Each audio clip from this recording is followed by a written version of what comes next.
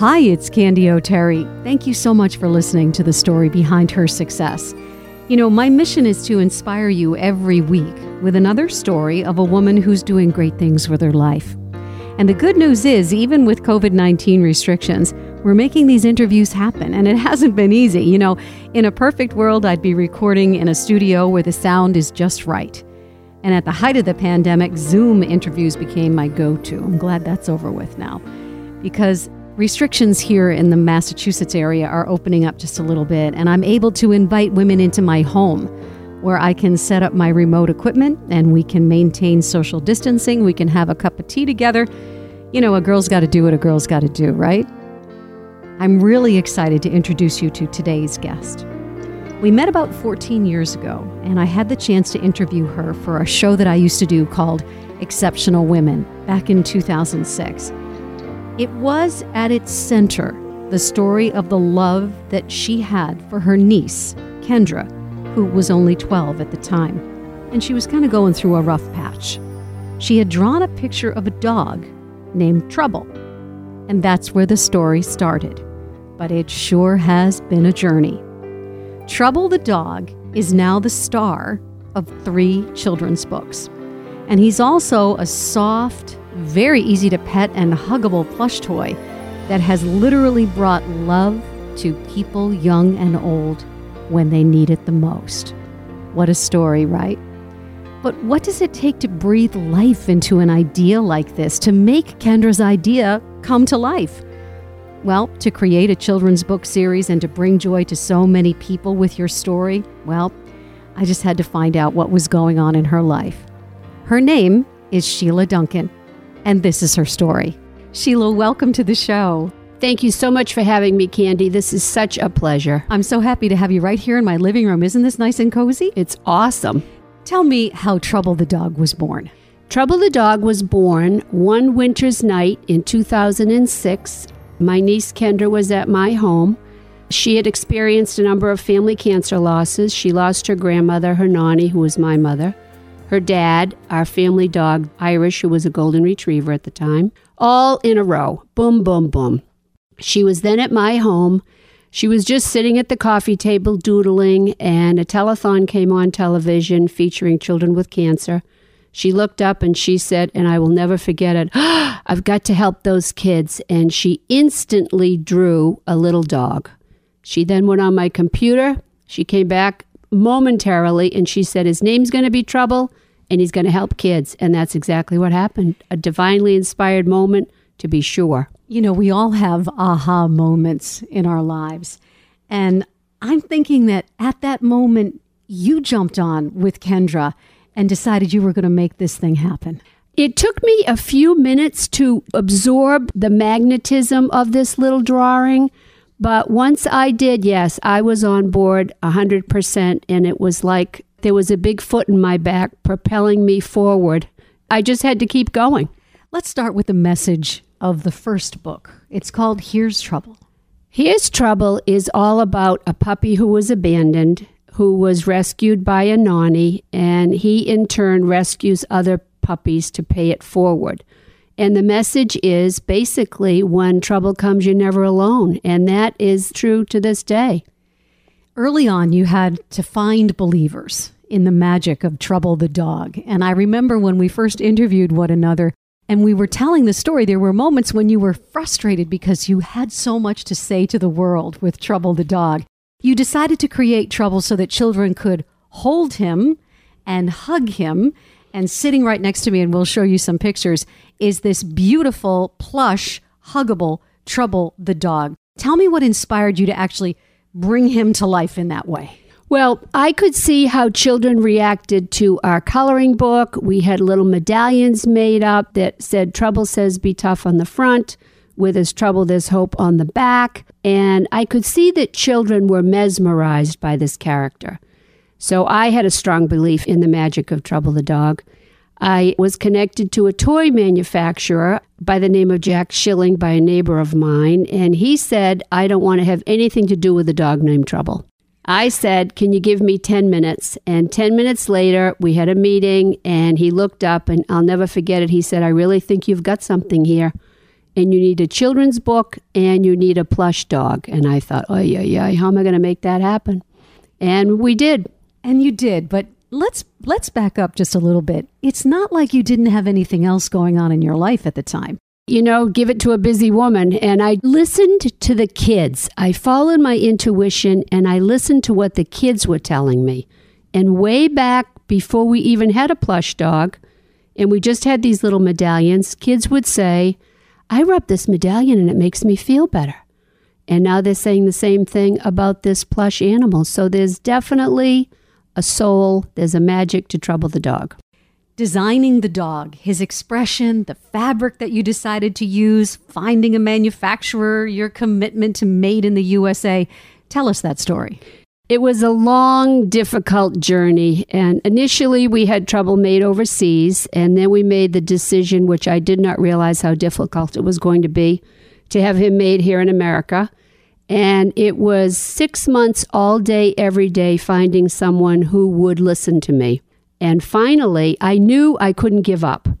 I really got my Irish up, and I said, there's no reason why this can't be. I had people say to me, I won't meet with you. You can't afford to have me make your product. And finally, I found a woman in Phoenix who believes not only in me, but more importantly, she believes in Trouble. And together we sat down and figured out a way to make it happen. And we've been together ever since. Tell me what it was like for you and for Kendra to hold Trouble for the first time. It was really amazing because when I look at the face of this dog that Kendra drew, he's a series of circles and he really draws people, including me, in. There's just something very enchanting about this pup. You handed me this beautiful Trouble. You handed me Trouble. I love it when I say it like that. And I can't stop petting him. And there's something about him that just makes me want to do that. So let's get into what it does for children. You started to bring the book and Trouble, the plush dog, into hospitals to comfort sick children. Tell me what happens when a child hears the story and holds and pets the dog. Well, probably the best example I can give you is that most of the children who have Trouble hug him immediately. They tell me that when they hug him, he wags his tail. They tell me that he makes them feel better right away. So we started bringing him to hospitals, and since that time, he helps kids who are bullied or who are anxious or who have night terrors. The best story I can tell you is about a little boy named Darius who was adopted from foster care. He's my little superhero. He's 8 years old. He was given Trouble while he was in foster care as a coping mechanism. And to make a long story short, he receives such comfort from Trouble. He reads Trouble's books every single night that he's made it his mission to get Trouble dogs to as many children in foster care as he possibly can. And to date, he has about 150 Trouble dogs going to children who are in foster care. We have a picture of Darius, and we'll definitely post it so people can see him. You've also taken Trouble to some very dark moments. And by the way, Trouble's a Boston story, so we're very proud of you and Trouble and the entire franchise. You went to the Newtown shootings. We did. Talk to me about what it was like for those families and those children after the Newtown shootings. We brought hundreds of Trouble dogs down to Newtown, and what we did was we organized an event. I think at that point, maybe there were 100 people at that particular event. And we delivered 100 Trouble dogs, books of hope, and also Trouble dog houses. We had an actor read the book. I explained how Trouble came to be. I explained that a little girl had designed Trouble from her pure heart. She wanted to help other kids. And we allowed each child to, of course, keep the house, the dog, and the book, and also color the house at this event. And what will stick with me forever is the fact that as the children were coloring, I walked around the room, and independent of each other, they were writing, I love you, I love you, I love you. And I said, who are you writing that to? Trouble the dog. And then I received emails from their parents telling me they could hear their children talking to Trouble when they wouldn't talk to their parents. And each of the children who were at this event had been directly affected by this tragedy. So I keep talking about magic and the fact that Trouble, we call him an angel in disguise because that's exactly what's happening. You also sent dogs to the Haiti earthquake. We did, and we've got wonderful pictures of the children there. These kids who had nothing. Trouble just fits right in. He comforts kids. When you pick him up, he flings his paws back, which had nothing to do with us, it just happened, into a hug. And kids tell me the minute they hug Trouble that he makes them feel better. They tell me he has an energy and they can feel it, and I believe them. In fact, the tag reads, "Once upon a time, childhood was simple. Today it's tough to be a kid sometimes." Trouble the dog teaches children about resilience. He has an amazing energy, and kids can feel, and helps them hope, believe, and dream. Trouble helps kids with their troubles, big or small. One hug, and you'll see. And there's a little heart. Trouble the dog. You know, I think that all of us in Boston who lived through the Boston Marathon bombings can still, on a moment's notice, get emotional about it.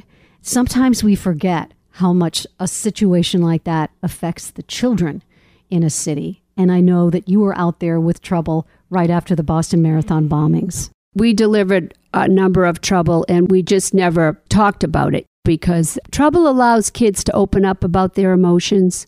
There certainly were a lot of emotions after that terrible, terrible day. Let's talk a little bit about book number 2, Where There's Trouble, There's Hope. What's the message of that book? The message of that book is that there's always hope, no matter what the circumstance is. And hope is a little homeless puppy, as Trouble was, and that you can turn your life around. Hope is pretty magical also. And she features quite strongly in our new book because she helps Trouble out a little bit, too. He helped her, and now she's helping him. The new book includes a character named Clarence. This is book number 3. Talk about that. Book number 3, which basically is just about to launch, is a story I worked on with my niece Kendra. And Kendra said, you know, Trouble always helps everyone. I think it's time for Trouble to let people know that he needed a little bit of help too. And so we wrote a story, and the name of it is Trouble's in Trouble, because he is. And Trouble has a little, you could call him a little spark of light, a little sidekick. We call him an orb with an edge, and his name is Clarence.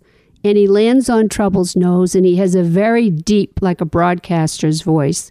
And he sort of tries to send Trouble in the right direction, and he's not always successful. So that's what this story is about. And someone who read the book for me said, you know, this makes Trouble seem even more human. You just mentioned Kendra, and I'd like to give a little time to chat with you about her. Tell me about your niece and this incredible bond that the two of you have. Kendra and I call each other soul sisters. We are very similar, empathetic people. And Kendra is very, very pure of heart, more so than I even. And she has always wanted to help. And I think the thing that's so interesting about this whole Trouble the Dog concept that she drew initially is the fact that she did it because she wanted to help. And when you look at little Darius, he's doing the same thing, which makes him unique, I believe, as a children's character, as he not only makes kids smile and laugh, but he also inspires them to help other kids. You've been driven to bring Trouble to the world. Tell me a little bit about where does that determination come from? Well, my father was an entrepreneur, and my niece Kendra is named for him, actually. His name was Sheila Duncan, and he owned a bar and a restaurant. And I think a little bit comes from him. I think a little bit comes from my mother, who is featured in our book, actually, as Nani, who was a spunky little Irish woman. And I think it was the work ethic I was brought up with, that you get up in the morning, you do the best you can, you tell people the truth, and you feel good about putting your head on the pillow at night. What are the key ingredients, do you think, to being a successful entrepreneur? Because you may be a children's book author, but boy, I look at this whole thing and you're in business. This is a business right now. What are the keys to being successful? The keys to being successful for me are to believe in what you're doing, to treat it not as a job, but as more of a passion, and to never, ever, ever give up. What do you wish you knew when you first got started on this journey back in 2006? I wish I knew how long and arduous it was going to be, but I also wish that I knew that there was always going to be a light at the end of the tunnel. There was always going to be someone that was a believer and a helper to look for the light. Did you ever think, I'm going back to when you and I first met 14 years ago, that this dog and this idea that makes people feel better would become your entire life's mission? I think I did. I think I knew that, remember, I came from the travel business and the restaurant business, and I knew nothing about children's books or children's characters or the entertainment industry or anything. And I knew that it was meant to be. I knew that this is much bigger, much more powerful than I could ever think of being. You talk about the travel industry, you talk about the restaurant industry, but again, you're an entrepreneur. What did you take from your previous lives and add to this latest venture? I think that I am very fortunate. I've always been surrounded by good people. And right now I work with, I call them a dream team. They have been such a huge help to me. You know, Carrie Schluter, Melanie Fleming, Sue Byers. They've always believed in me. I think that that's what's happened, is that from each business I've been involved in, you can't do it alone. You have to be surrounded by really good people you can trust. The website is called troublethedog.net. And that's how you find out more about Trouble the Dog if you want to order Trouble the Dog, or if you want to find out more about these 3 books, the third one, which is just about to be published. What is next for Trouble?